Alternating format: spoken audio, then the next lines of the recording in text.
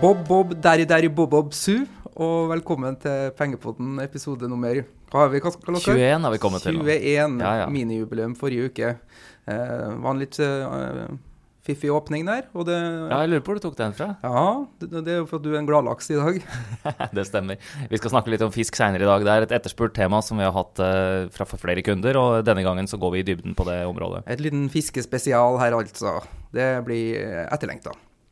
Men aller først, du var en gladlaks, og det skyldes jo kanskje ikke at vi har en fiskespesial her i dag, men det faktum av at det sluppet en verdensnyhet i iTunes Store. Det stemmer. Den har jo også vært etterspurt lenge, og endelig så kan vi levere på det, og det er jo da...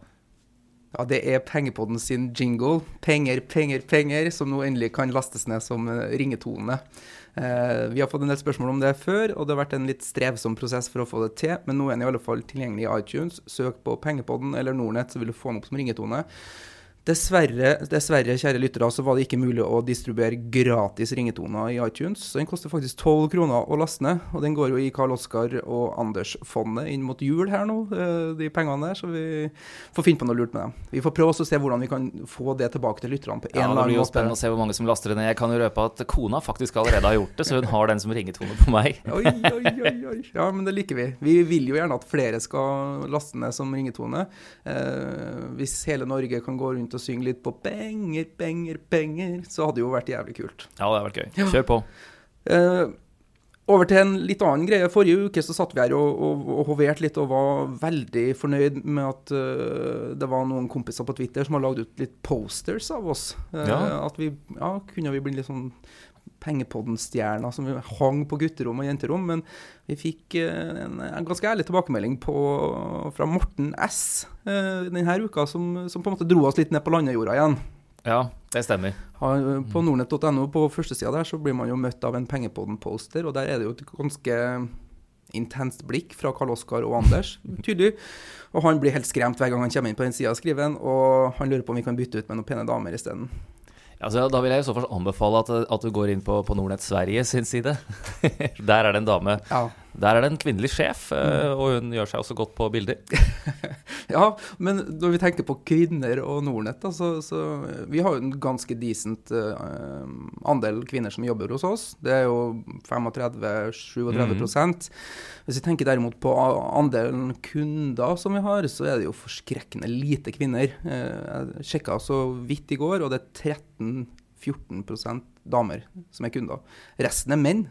Ja, det er for lite. Og derfor så trenger vi kanskje en Karl Oskar og en Anders på forsiden der da, som kan lokke kvinner inn i butikken, eller? Ja, så må jeg vel også si til Skjelettøm her at det finnes jo en rekke websider med bilder av kvinner, hvis man skal finne det. Det har jeg hørt om. Ja, det er bra. Men nok om det. Vi er jo midt i en veldig spennende periode nå. Vi har fått spørsmål fra Håkon Kjørholm, som går direkte inn på det. Vi er inne i rapporteringssesongen. Og han lurer egentlig litt på DNB og Norwegian. De kan vise god tall og god utvikling. Pasienten ser frisk ut, men allikevel så ble de slaktet av markedet. Han lurer på hvorfor, og jeg tenkte at vi kunne innlede denne litt aktuelt biten med å svare på det spørsmålet, og at du kunne dra litt bred pensel rundt hva du ser i rapportsesongen, Karl Oskar. Ja, det stemmer. Nå er rapporteringssesongen fullt i gang, og det er jo veldig gøy for oss som er interessert i finans, fordi det er jo ikke bare i Norge selvfølgelig, men over hele verden at denne rapporteringssesongen nå er her. Vi får tallene for tredje kvartal, og da er man 3/4 av veien gjennom året også. Og du får et ganske godt bilde av hvordan verdensøkonomien egentlig ser ut. Og hvis vi tar på dette spørsmålet hans spesifikt, da, kan ta DNB som eksempel, for at nå har det kommet tall for flere av bankene også, og det som var problemet der var i og for seg ikke tallene, men tallene også var gode tall. Dette er en veldrevet bank, altså det var pen utvikling på inntekter, pen utvikling på kostnader, men det var litt lavere enn det markedet hadde ventet. Nettopp. Så det er jo sånn, hvis du tror du skal få en 100-lapp, og så får du 90, så har du fått 90 kroner, men du er likevel misfornøyd. Og når du har så det går på forventningsstyring, det er litt grann. Men ellers så var det som dro bankaksjen der ned, og som kommer til å dra flere ned nå, er jo egentlig en synliggjøring av nye krav fra myndighetene her i Norge på oppkapitalisering.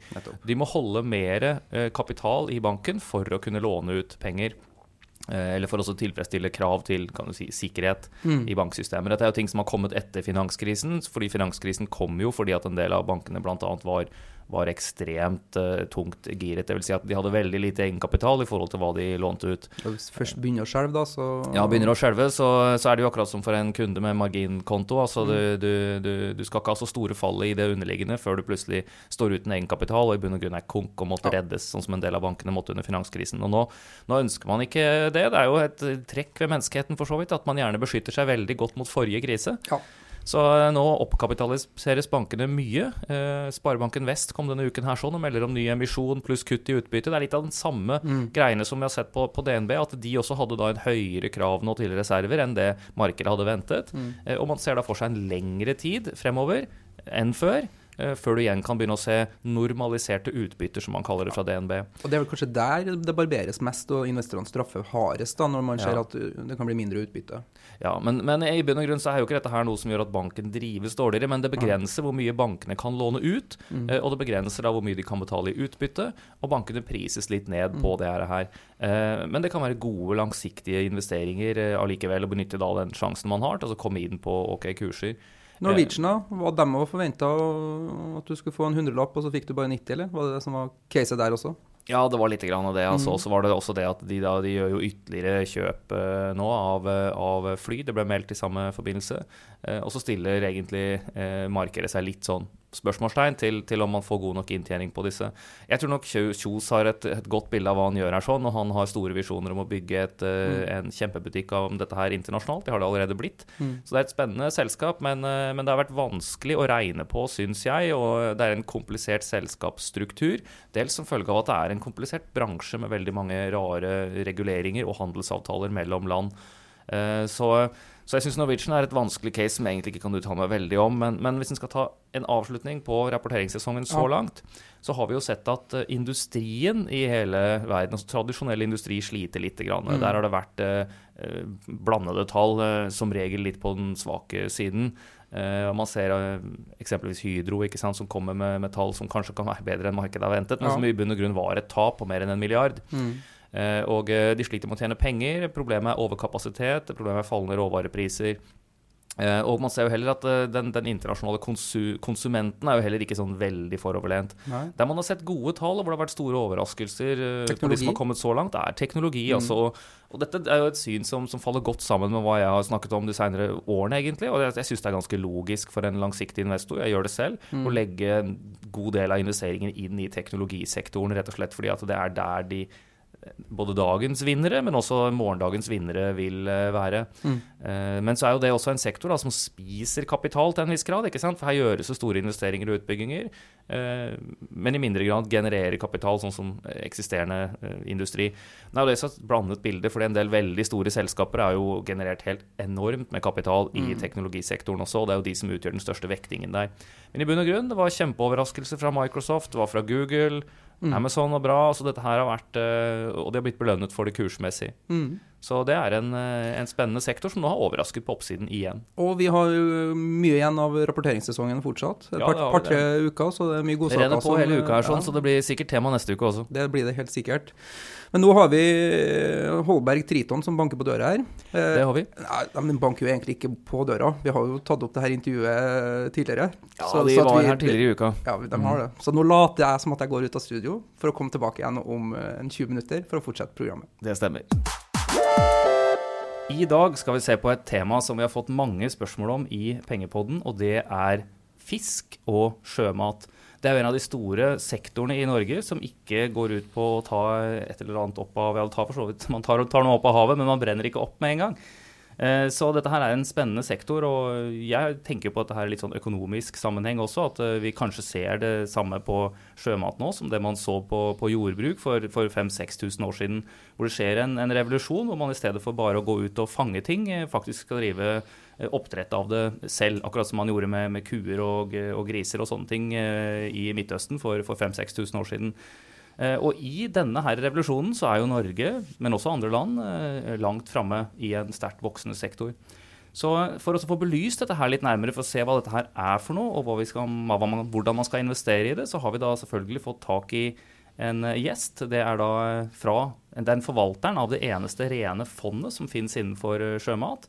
Det er Jan Molnes fra Holberg-fondet, som forvalter Holberg Triton. Velkommen. Tusen takk. Ja, Hva synes du om introen? Det sånn dere også ser det, at her det en revolusjon på vei, og her skal man posisjonere seg litt tidlig? Ja, det kan du si, men vi har ikke sånn 1000-årsperspektiv på ting, men vi tror det kommer til å skje veldig mye innenfor sjømatnæringen globalt de neste 10-15 årene. Ja, for det jo noen klare drivere som ligger bak dette her, ikke sant? Folk spiser mer fisk, og det blir mer folk. Ja, vi opplever jo det sterkt i Norge med det vi har sett på laks, og hvordan den industrialiseringen av den næringen har skjedd på egentlig en ganske kort tid, og hvordan man kan servere et sjømatmåltid med fersk mat inn til butikk hver eneste dag, så det ganske unikt i all matsammenheng. Ja. Og den norsk laks faktisk fremst i verden innenfor sjømat og alt på det området. Det begynner å bli ganske mange måltider om dagen nå som fra norske fjorder. Ja, det fantastisk hvor langt man har kommet. Men vi tror også det her kan skje for andre arter. Og både oppdrett og villfangst har mulighet til å få mer fersk mat på bordene rundt omkring i verden. Ja, for det jo to litt forskjellige ting vi snakker om her, ikke sant? At det ene jo oppdrett av mat, og da det jo igjen en masse forskjellige arter. Men så det også da fangst, ikke sant? Og der har det jo også blitt økende, kan du si, grad av internasjonal regulering, og som kanskje bra for å styre bestandene rundt omkring. Ja. Hvordan ser dere på den problemstillingen her? Hvis man ser på historikken både på villfangst og oppdrett, så for 50 år siden så var det nesten ingen oppdrett. Da var det pionerarbeid som ble gjort på de fleste arter. Men det vi har sett de siste 20 årene, eller de siste 30 årene, både på villfangst og oppdrett, at oppdrettsnæringen har vokst kolossalt på veldig mye nybrottsarbeid innenfor ulike arter. Sånn som oppdrett av laks, det jo 2,3 millioner tonn. Ja. Men på verdensbasis så oppdrettes det nesten 90 millioner tonn sjømat. Hvilke arter det typisk som veldig vanlige i andre land? Altså her ser man laks, og så ser du litt ørret. Det liksom det du ser i butikken, ja. Og noen har prøvd seg på torsk uten at det egentlig har tatt helt av, vel? Ja, den ble jo kanskje kommersialisert litt for tidlig, men den driver fortsatt avlsarbeid på torsk, og det jo veldig bra, for det jo en veldig spennende art, og litt lenger frem i tid. Men det jo en veldig stor villressurs, en veldig ettertraktet ressurs, og godt forvaltet. Ja. Men hvis vi ser på verdenssammenheng, så jo det veldig mye i tropiske farvann, og så du i Kina som verdens største oppdretter, det jo på karpe. Og der det forskjellige metoder, men det jo hovedsakelig avler fram store karpearter, så de oppdretter nesten 20 millioner tonn av. Og det hovedsakelig som en proteinkilde for bøndene i Kina. Så det jo ikke på samme måte som laks som en høyende produkt. Men kanskje en gang i fremtiden så kan det også bli et høyende produkt ved at man ser på det marine protein som en viktig helseressurs. Ja, det spennende. Her i Norge så jo disse lakseselskapene, særlig noen av de kjente navn for de fleste som følger litt med på børsen, men det finnes jo en masse selskap innenfor denne sektoren som også ikke børsnotert, og det har jo også vært en veldig fragmentert bransje med litt sånn, akkurat som supply og sånne ting, at det har vært en på hvert nes nesten oppover kysten.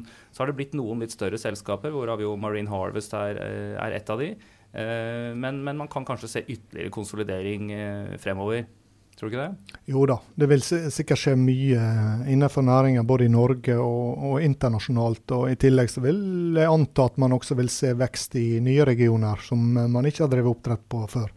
Utstyrsutviklingen blant annet i Norge har jo kommet veldig langt, så man håndterer hardere vær, ulike temperaturer. Bare for 10-15 år siden så var det nesten utenkelig at man drev med oppdrett i Finnmark. Nå er det standard. Så ting går ganske fort. Ja, for det jo sånn at de ulike regionene kan ha ulike komparative fortrinn, altså, eller vil si at det lettere eller bedre å drive med visse typer oppdrett på enkelte typer steder.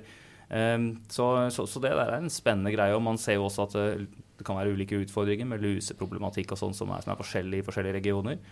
Og også dette med sykdom. Sykdom har jo vært et stort tema i Norge, og kanskje nå mer et tema i Chile. Sykdom vil alltid være et tema i matvareproduksjon. Og her snakker vi om en næring som oppdretter i havet, og man er utsatt for ulike biologiske risiko som man ikke har kontroll på. Og det handler om å ha gode rutiner og gjøre ting ordentlig, og lete etter hva som er den beste måten å drive på. Næringen gjør hva de kan for å få til det, men det er også viktig å få med seg alle støttespillerne rundt, både myndigheter og utstyrsapparat og alt sånt må henge med på de trendene og hva man ser på. Også når det gjelder både på fôrproduksjon, hvilken type fôr, hva skal man tilsette, avlsarbeid, genmodifisering for eksempel. Sånne ting er viktig å se på hvilke muligheter du har. Når du ser på landbasert matvareproduksjon, så har man aldri kunnet produsert 1 milliard tonn kjøtt uten at du har brukt alle virkemidler og alle hjelpemidler som finnes for å komme dit. Nei, det stemmer. Dette er jo noe man har drevet med lenge. Altså man kan kalle det genmanipulering, men kan også kalle det avl, ikke sant? Det er jo i bunn og grunn de samme prosessene man snakker om. Men et spørsmål jeg kom til å tenke på her brått, og det er jo at innenfor avlsarbeid for dyr på land, så har man jo sånne årlige fesjå, ikke sant? Sånn som det der nede i Seljord. Dyreskuen. Der nede har man dette på fisk også. Er det sånn fiskeskue, eller hvordan foregår det der? Nei, kanskje der er noen settefiskanlegg hvor man er veldig opptatt av sånne ting. Jeg tror det er for spesielt interesserte. Ja, vi får si at det blir en nisje. Ja. Nei, men dette er jo interessant, fordi at vi har snakket om før med andre gjester her, at skal du forvalte et fond, så er man jo underlagt visse regler på at du må være så mange selskaper i fondet, vektingsregler og den type ting. Men det er jo også det at den gjerne ønsker å ha en viss spredning i forhold til risiko og sånne ting. Så når jeg ser på lista over de 10 største posisjonene i Holberg Triton, så dukker jo noen av de navnene som jeg er kjent med, slik som Bakkafrost, SalMar, Austervoll, de norske her, Marine Harvest, opp. Men det er også en del veldig eksotiske ting som også er fra helt andre regioner. Kan du si litt om noen av disse, eller hvordan dere ser på det? Hvordan fordeler man skjetongene utover verden her? Ja, du kan si at vi har jo et fond som er underlagt UCITS 4-regelverket. Det er europeisk regelverk, ikke sant? Ja, og det er blitt per definisjon en verdensstandard også på hvordan man skal drive et mutual fund, et verdipapirfond. Og vi kan jo aldri eie mer enn 10% av et selskap. Og vi kan heller aldri eie mer enn 10% av fondet i et enkeltselskap. Så vi må ha en god spredning. Og vi vil alltid være 50 hjul på vogna. Vi kan aldri sitte i et styre. Så vi stemmer med føttene, eller kan påvirke via media, eller den sak i forhold til hvordan vi tenker om selskapene. Men når du ser på den fordelingen i det fondet her nå, så er jo det mange forskjellige arter. Vi har brukt 2 år på å kartlegge hva finnes det børsnoterte sjømatselskap i verden. Og vi har kommet til litt over 200 selskap. Og det er veldig mange spennende selskap som har lang historikk, og som har gjort det bra, også utenfor laksesektoren. Og vi finner mange selskap som har kommet vel så langt som innenfor laks på det med bærekraftsbehandling og hvordan man bygger selskapene sine. Men vi finner også mange villfangstselskaper som har gjort mye godt arbeid. Så hvis du ser på andelen av laks i porteføljen, så er den ca. 22% av porteføljen i dag. Ja, jeg ser dere har ca. 31% her også geografisk i Europa. Ja. Og da vil vel det være mye av disse lakseselskapene, vil jeg tro? Jo, det er riktig, men vi har også blant annet havfisk i porteføljen. Og så har vi et tysk videreforedlingsselskap som heter Frosta, som driver med ren videreforedling av sjømat. Det unike med det selskapet i forhold til konkurrenten, at konkurrenten er hovedsakelig eid av private equity.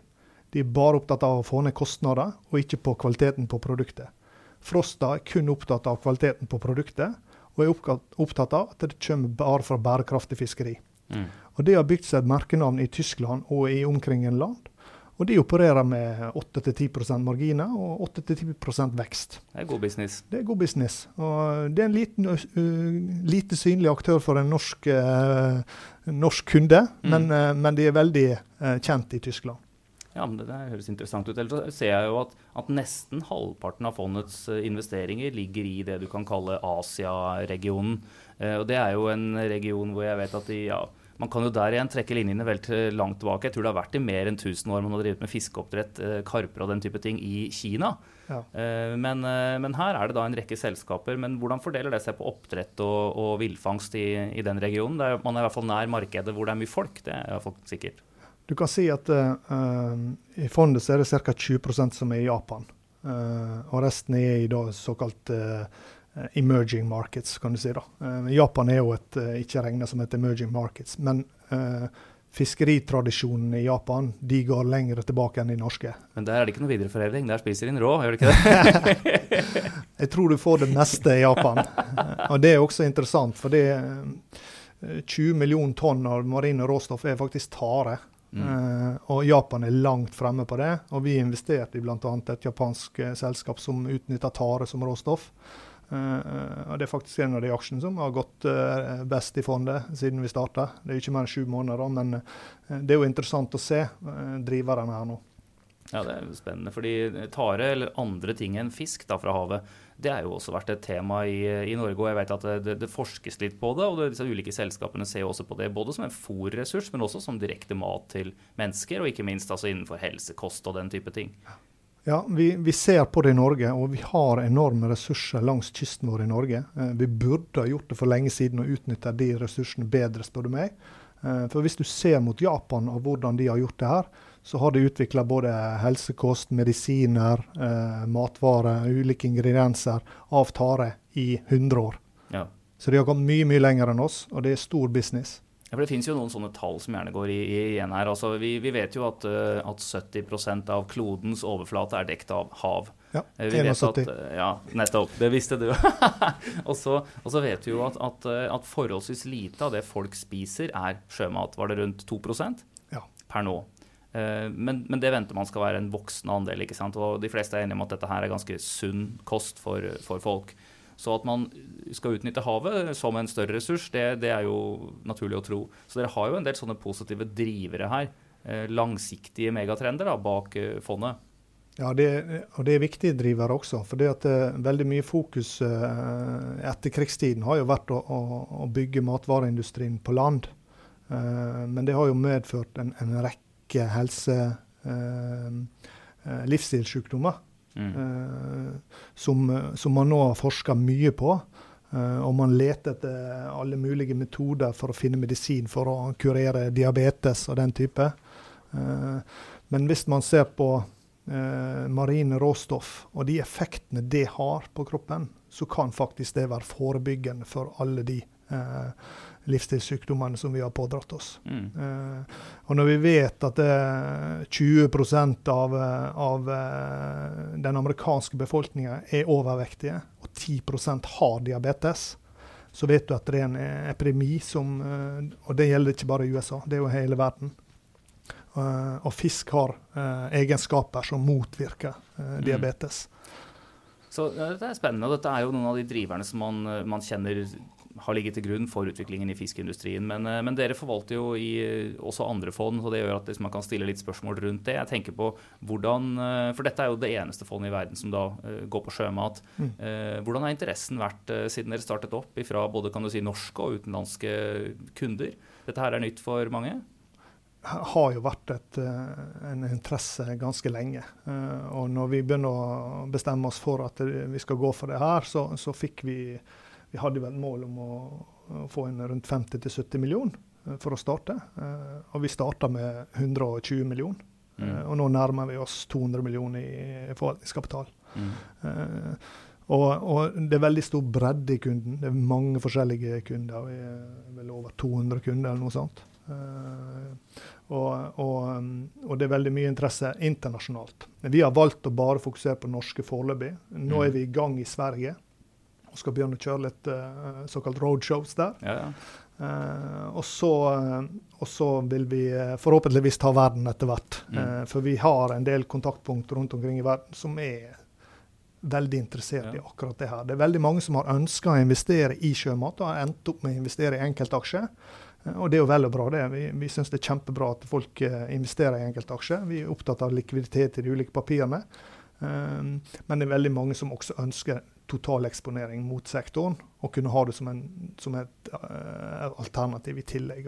Ja, jeg tror det jo en kjent trend internasjonalt også, at man gjerne vil unngå denne enkeltselskapsrisikoen, og heller si at ja, dette var et interessant område, jeg vil finne noe som gir meg eksponering mot det. Ja.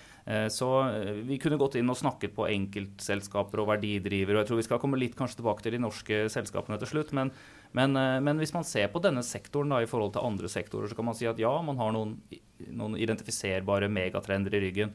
Men hvordan ligger prisingen? Hvordan liksom lønnsomheten og prisingen av de selskapene i denne sektoren sammenlignet med, kan du si, andre sammenlignbare industrier? Det som er fascinerende med den sektoren, når jeg begynner å titte på de historiske tallene, er at de har levert en veldig sterk return on equity. Når du ser på lange historiske tall. Og vi er opptatt av hva de gjør over tid, ikke enkeltår. Så vi har jo screenet det universet for å finne selskap som oppfyller en del kriterier som vi ser etter. Et av de er jo langsiktig return on equity, og klare det over tid. Det er veldig få selskap som klarer. Men det vi fant da, at vi har identifisert, som sagt, 200 selskap, og vi har plukket 28 foreløpig. Vi skal ligge rundt 28-30 selskap, som oppfyller en del kriterier som er ute etter. Og i snitt så har de levert de siste 5 årene en avkastning på egenkapital på rundt 13,5%. Det er imponerende. Men ledestjernene her da, som for eksempel Bakkafrost, har levert 35% return on equity årlig de siste 5 årene. Ja.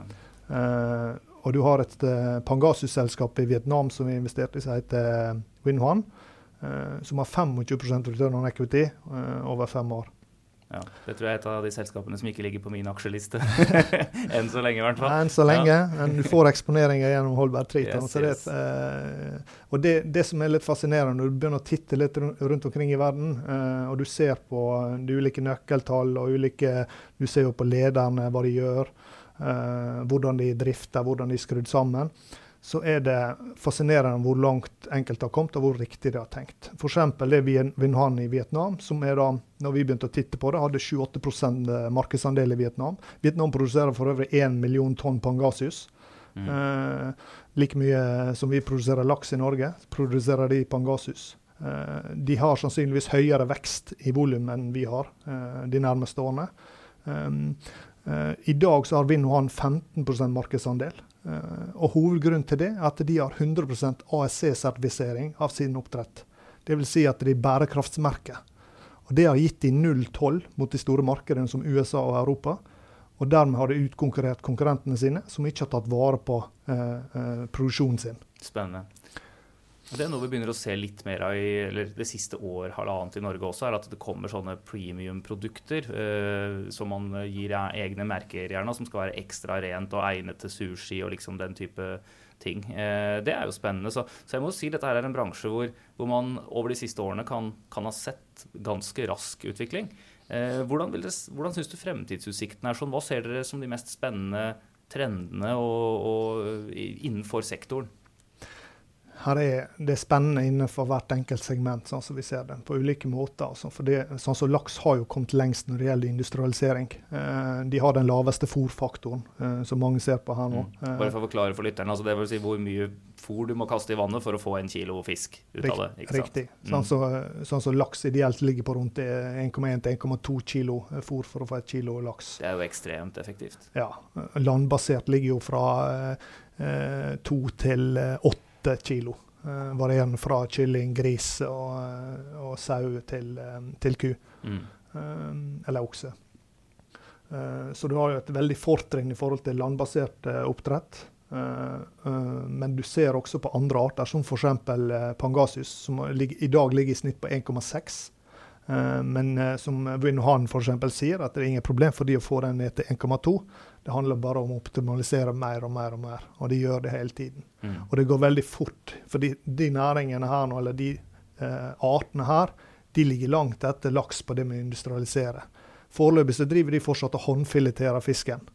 Mens på laks så er jo alt automatisert, helt ut til butikk. Ja. Så utviklingen her nå, den kommer til å gå veldig fort. Ja, for man tar i bruk altså best practice fra ulike regioner av verden. Altså, det er jo utstyrsleverandører, mange som selger også inn disse både maskinene og prosessene, ikke sant? Så det sprer seg ganske raskt. Ja, og det gjelder også på vaksineindustrien og den type også. Beveger seg inn mot nye arter. Spennende. Hva ser dere på som noen stor risk eller trussel for denne her sektoren? Altså, biologisk risiko vil der alltid være, og det har det vært hele veien. Og vi så jo nå tredjekvartalstallene, for eksempel fra de norske lakseoppdretterne, at de med produksjon i Midt-Norge, det er store utfordringer med lus i den regionen nå. Ja. Det må man regne med. Det er en del av risikobildet. Og så er det hvordan de ulike aktørene håndterer det, som er vesentlig i forhold til hvordan vi investerer. At man gjør de riktige tingene for å forbedre prosessen i fremtiden. Ja, for hvis vi tar da og ser litt avslutningsvis på de norske her, så ser jeg jo at den største, som kanskje er den som flest enkeltaksjeinvestorer sitter i, altså Marine Harvest, er ikke den største investeringen hos dere?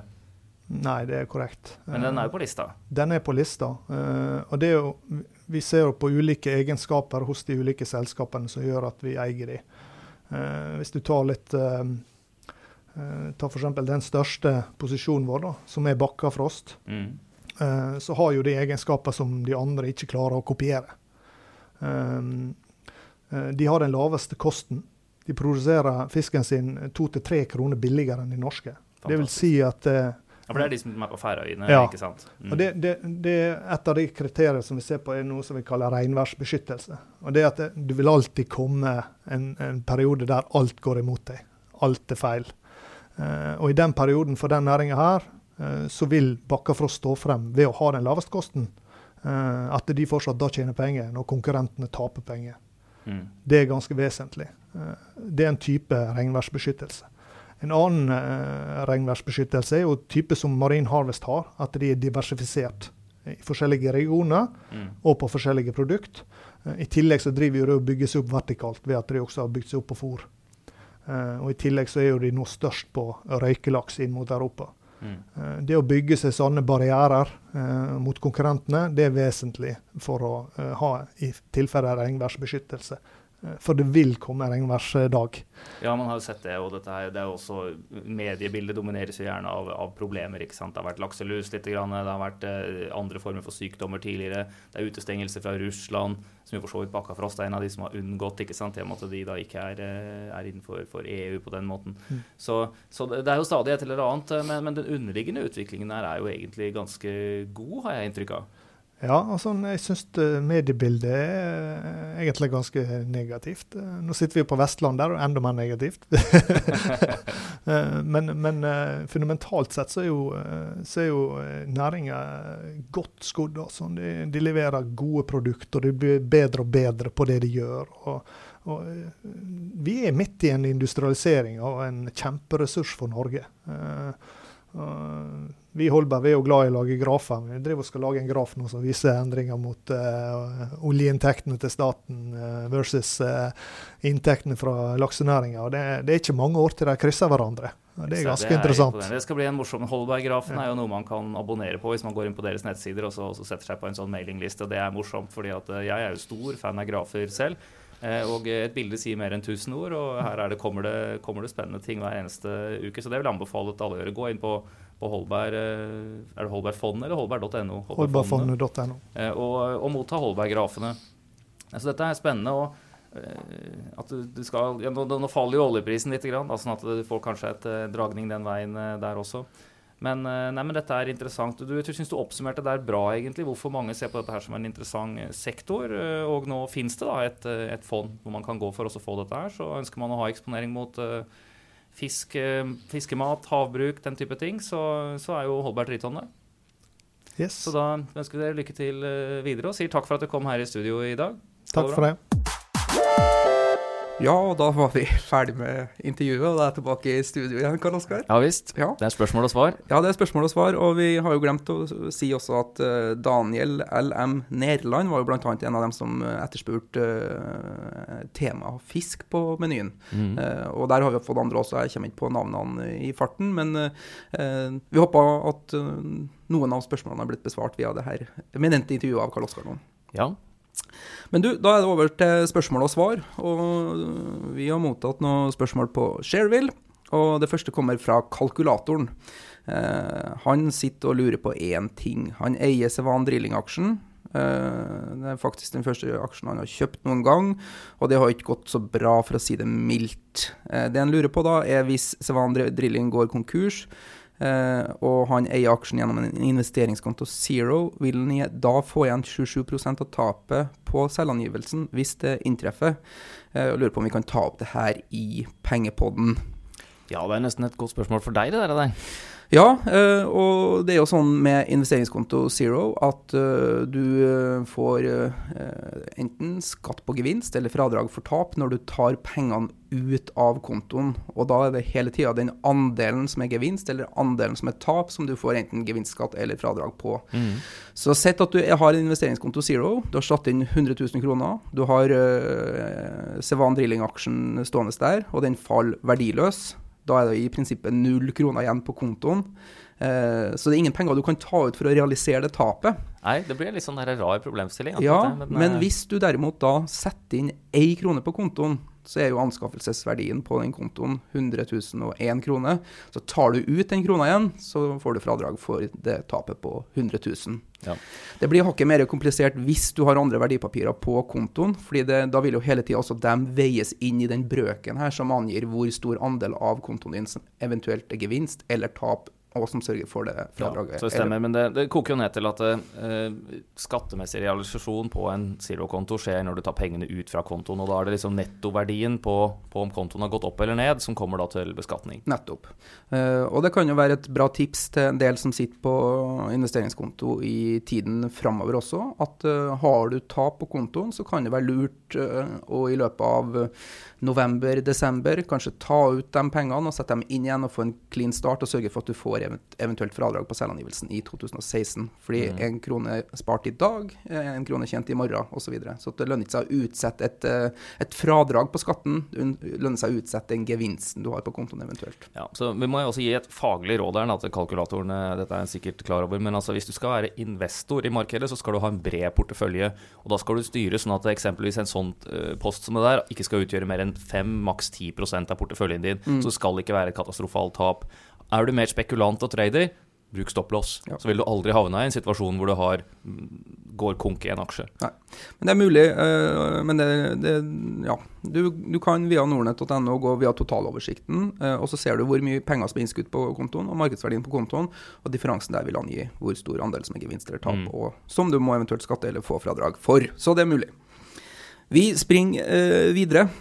Jerven Invest har sendt en melding på Shareville, Karl Oskar, og han lurer på om du som en gammel trader kan forklare en rookie om hvordan traderne finner sine aksjer og trade, og han skriver swing, /day, volum, volatilitet og så videre.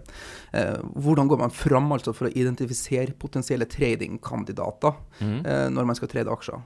Dette er et veldig godt spørsmål som fortjener et godt svar.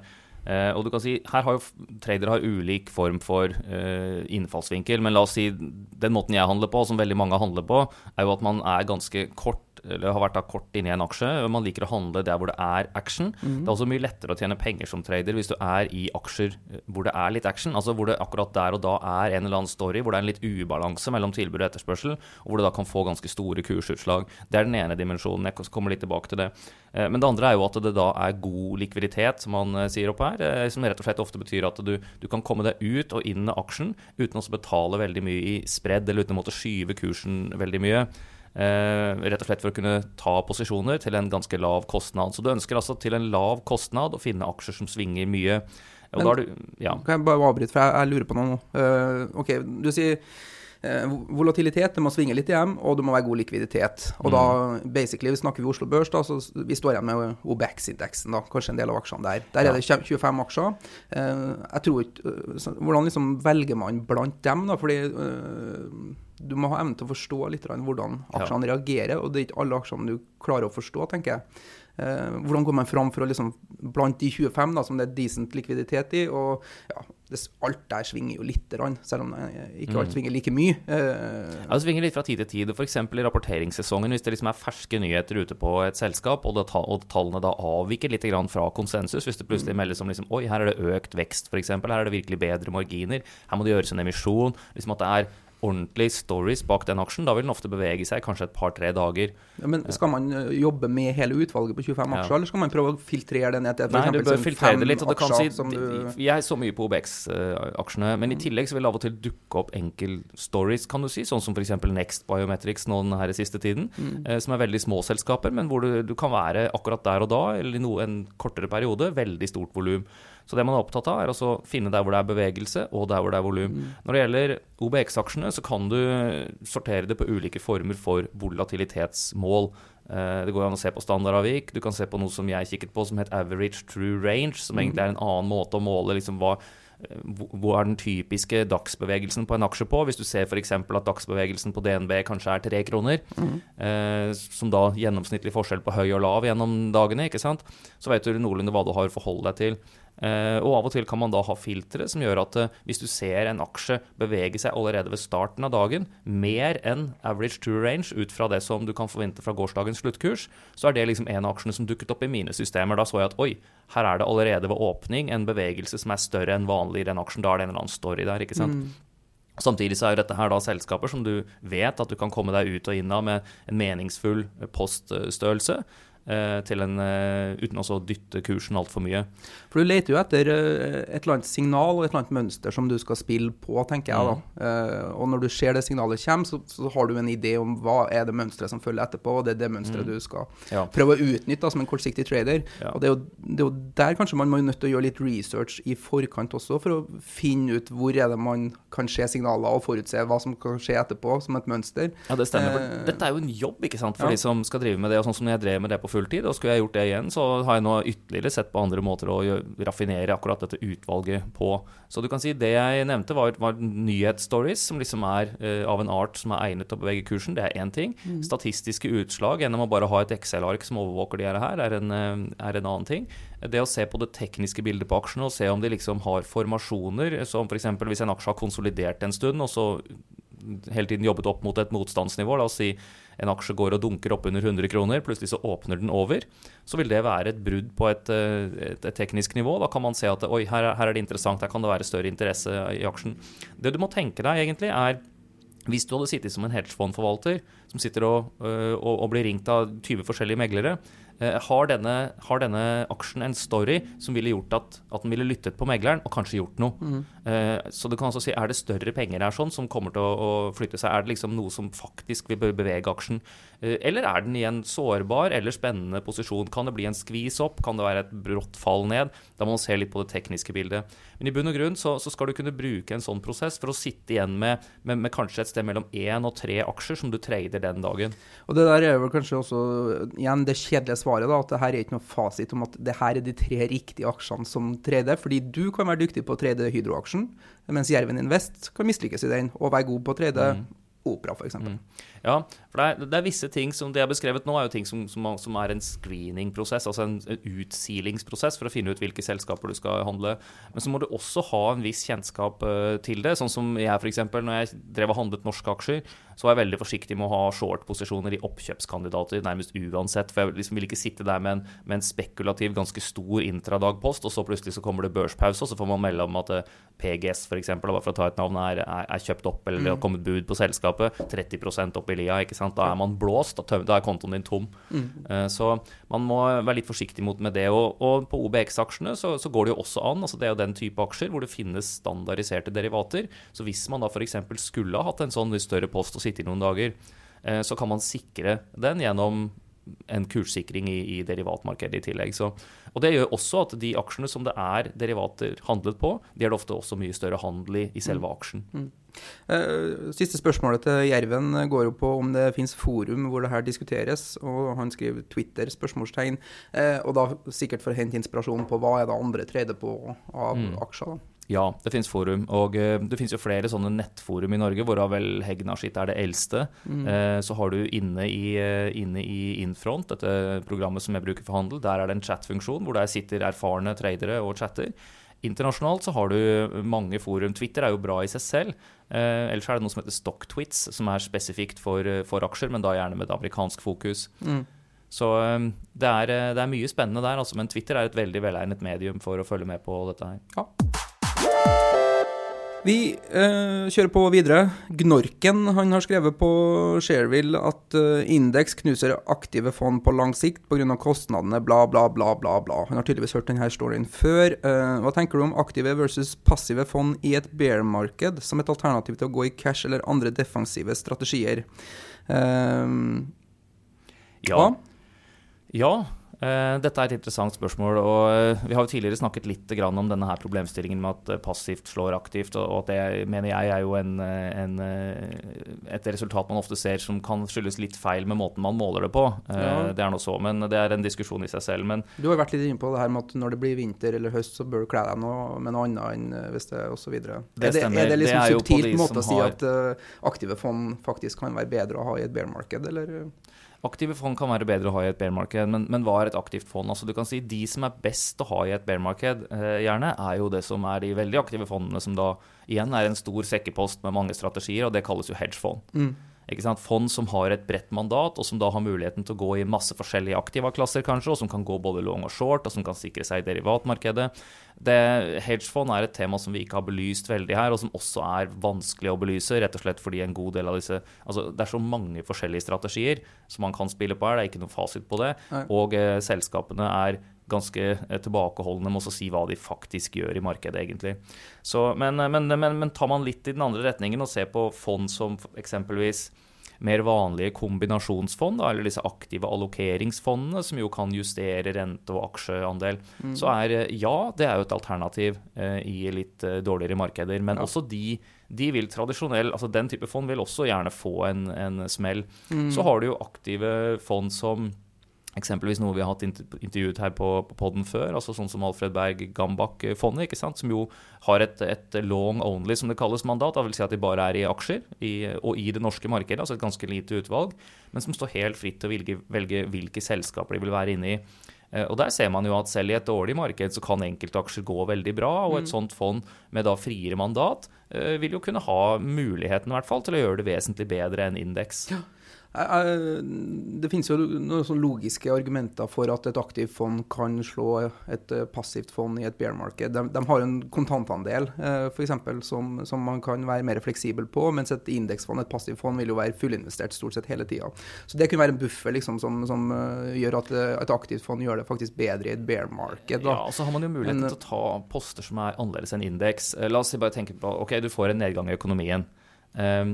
Da vil du ikke sitte i de selskapene som er svært tungt giret, for eksempel. Og det er jo sånn som en forvalter ser på, ikke sant? Altså hvor mye gjeld har dette selskapet her. Og så vil man ikke sitte i de hvor du kan forvente et stort fall i omsetningen, som du typisk har i disse investeringsrelaterte selskapene, mens konsumrelaterte selskaper, sånn at folk kjøper pizza Grandiosa fra Orkla selv om det er dårlig marked, folk kjøper seg Paracet, ikke sant, hvis de har vondt i hodet, selv om det er nedgang i økonomien. Så liksom den type selskaper kan man gå inn i.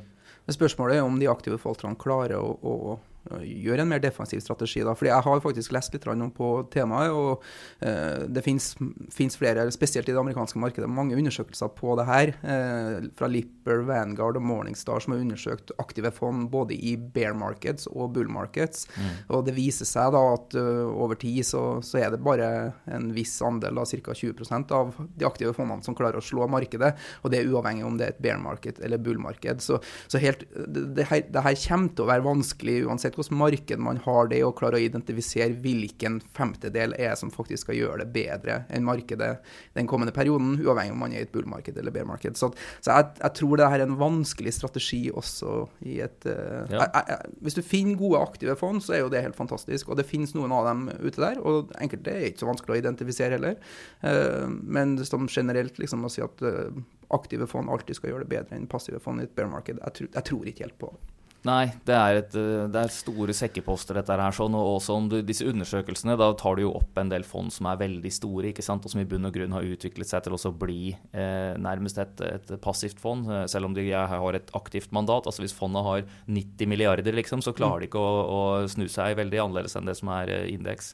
Men det som er kanskje viktigere for et aktivt fond er jo den her korrelasjonsindeksen. Jeg tror det var Peter Warren som skrev et blogginnlegg på Nordnet-bloggen her forleden, som viste at korrelasjonen på børsen var mindre. Det var større forskjell på hvordan selskapene gjorde det. Og når du får en større utslag i den korrelasjonsindeksen, så vil det bli enklere for aktive fond å faktisk klare å slå markedet. Og også ikke slå markedet, at du får en større polarisering og en større forskjell mellom de fondene. Men må jeg arrestere meg selv faktisk? Jeg tok meg å tenke på det her, at det finnes jo et fond på 90 milliarder som er aktivt forvaltet, og som har gjort det bedre enn indeks, og det er jo det norske Folketrygdfondet. Ja, de er flinke.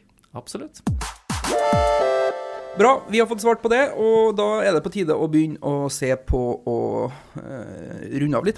Og vi har et morsomt spørsmål vi kan, eller morsomt er ikke det da, vi har fått fra Magnus Lauli Andersen på Facebook. Og han sier: hei, jeg har et spørsmål til Pengepodden. Han investerer i en tidshorisont på flere år, og vil si at jeg er en langsiktig investor. Problemet er dessverre ofte at jeg sjekker aksjekurser, valutaendringer, råvarepriser og lignende flere ganger om dagen. Har dere noen tips for hvordan jeg kan komme meg vekk fra denne uvanen? Jeg er helt enig i at det er viktig å holde seg oppdatert, men jeg er ingen daytrader og trenger ikke å holde meg oppdatert hvert 10. minutt. For øvrig så synes jeg Pengepodden er kjempelærerik og interessant. Ja. Hva skal en si til det her, da? Nei, for det første så vi sitter jo her med det Pengepodden, og mye av det vi gjør for å stimulere til interesse, for at folk faktisk skal følge med og sette seg inn i det man gjør. Så at det her er jo en veldig uvant problemstilling for oss. Men holde seg oppdatert er jo ikke noe ulempe i utgangspunktet. Problemet hans fra et spare- og investeringsperspektiv er hvis den her ekstreme viljen til å holde seg oppdatert på hver minste detalj fører til action og adferd. Det vil si at han gjør endringer basert på alt det han leser og skriver. Ja, det blir mye støy, og så tar det jo mye prosessorkapasitet oppi hodet dette her å følge med på, men hvis han får seg kone og barn for eksempel, jeg vet ikke om han kanskje har det da, men da tar jo det all tid, eller mye tid. Men ellers så det er vanskelig dette her, altså, men da må man jobbe med selv rett og slett. Hvis man synes at man følger med for mye på dette her, sett en fast rutine på det, hvor du for eksempel vet at ok, den 3. fredag hver måned, så setter man seg etter tacoen ned, og så går man gjennom porteføljen og ikke ellers. Ja, det var jo den store sluttedagen i forrige uke, tror jeg, eller noe sånt. Men det var jo mer fokus på hvordan man skal slutte å røyke og snus og med dårlige vaner. Og han synes jo selv han har en dårlig vane her, så kanskje røyketelefon eller en eller annen... Kanskje begynne å røyke. Kanskje begynne å røyke. Nei, men jeg tror man må nødt til å jobbe litt sånn som man skal gjøre når man skal slutte å røyke, for eksempel når man skal slutte å følge med så mye på alle mulige detaljer i børs- og finansmarkedet, rett og slett. Ja, absolutt. Men for øvrig så synes vi at selv om du skal på en måte trappe ned på det du følger med på, så setter vi jo veldig stor pris på om du følger med på Pengepodden videre. Ja, det må du gjøre. Så en gang i uka må man lytte. Vi har jo noen punkter på 1 krone spart helt til slutt i programmet i dag.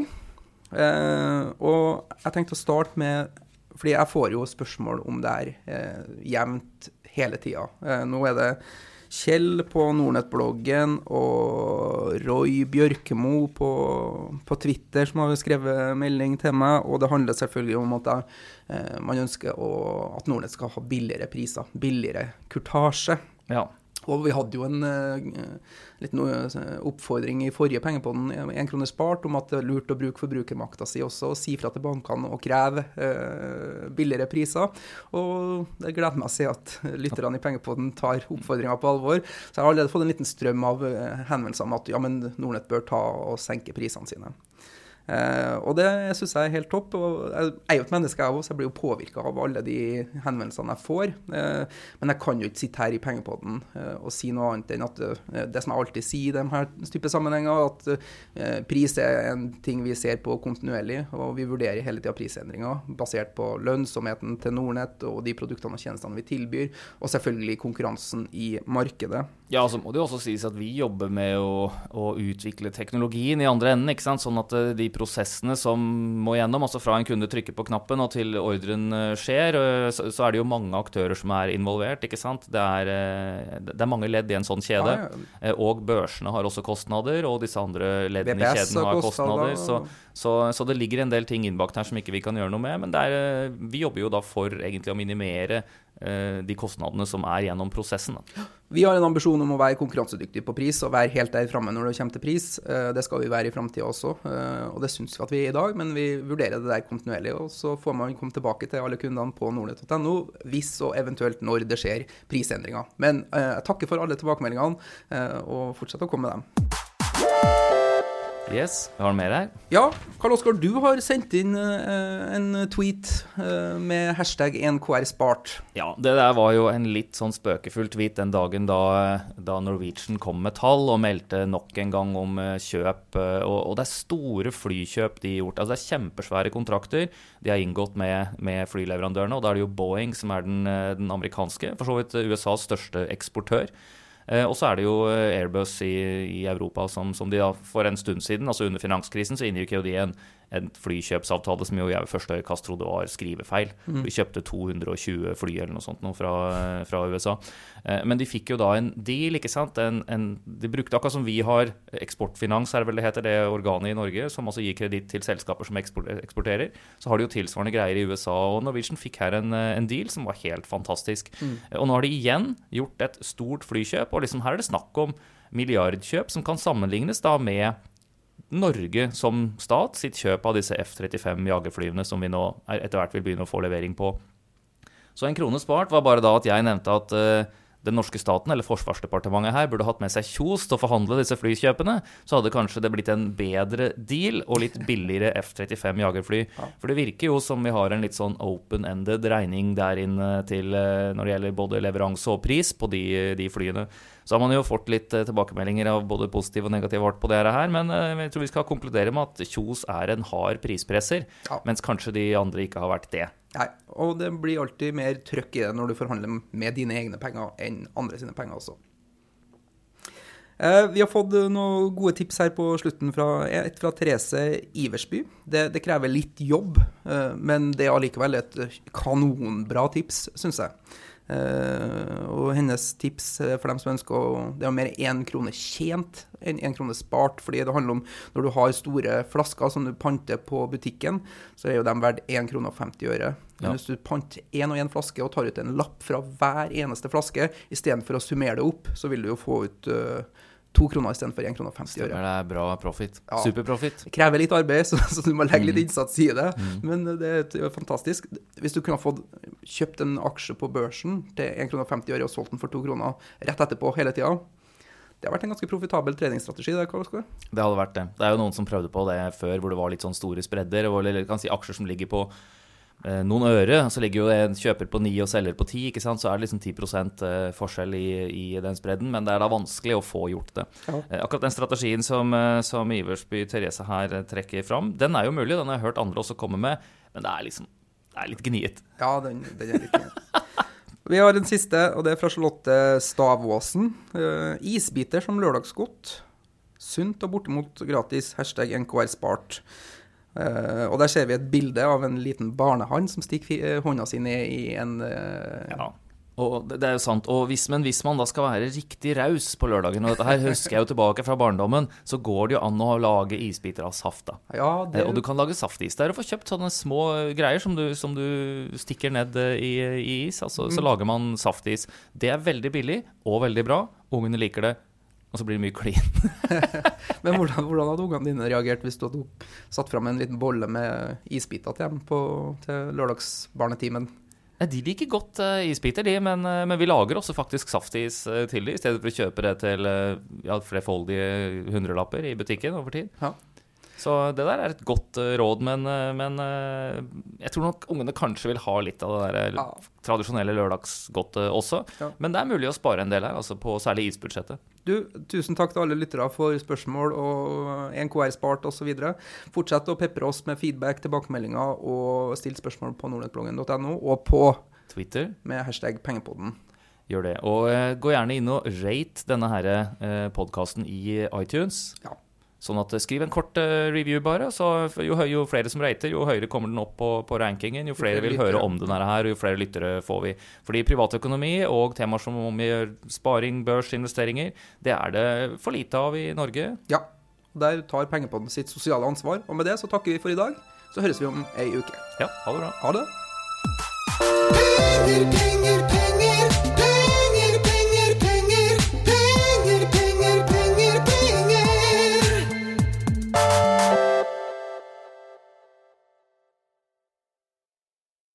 Denne podcasten skal anses som markedsføringsmateriell, og innholdet må ikke oppfattes som en investeringsanbefaling.